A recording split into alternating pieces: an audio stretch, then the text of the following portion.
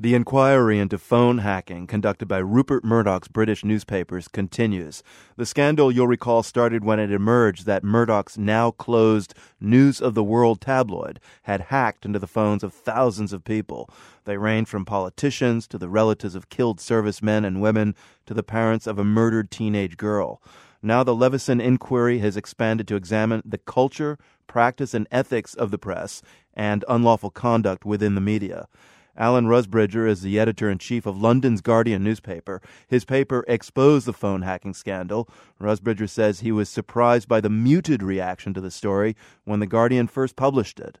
There was a period of about 18 months when we first published it and nobody wanted to know. So what we had was the police coming out and saying there was nothing there. The Parliament itself, I think, felt intimidated from taking on Murdoch. The regulator, we have a press regulator in Britain, they came out and said there was nothing wrong.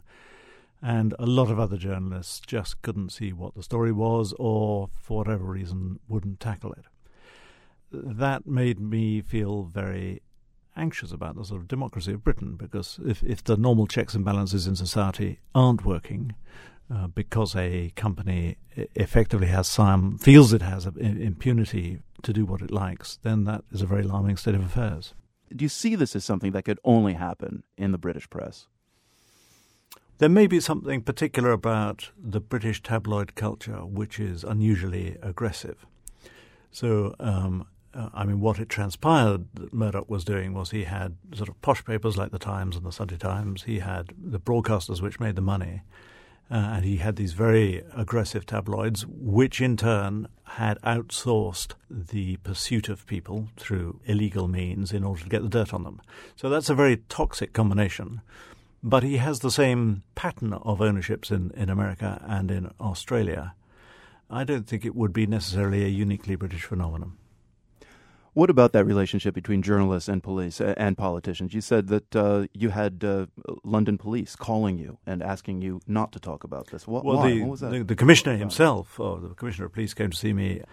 Well, this is what Leveson is looking into at the moment. So he's last week and this week he's having all these policemen in front of him, the judge who's doing this inquiry, and he's trying to get at why it was that when there was such compelling evidence of thousands of people who may have been hacked into, including members of the cabinet, security forces, royalty, as well as celebrities and journalists and the victims of crime, why the police did nothing. And that, I think, speaks to a general coziness. And it's a slightly different issue from the one with politicians, which was politicians felt that they needed Murdoch in order to get elected.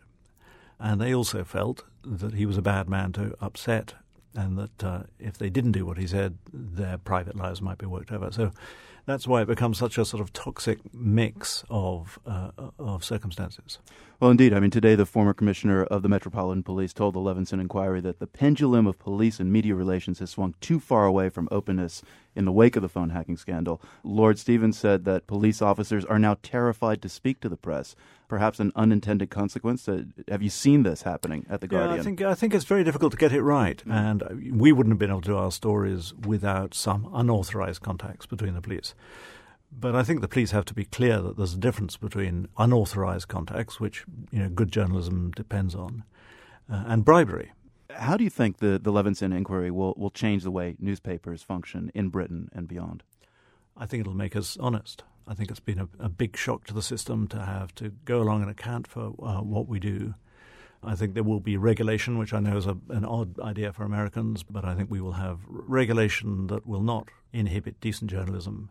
But I think these shocking practices, which shock 99% of journalists in Britain, will not happen in future. And to my mind, that's a good thing. Alan Rusbridger, the editor-in-chief of London's Guardian newspaper, thanks for coming in. Thank you very much.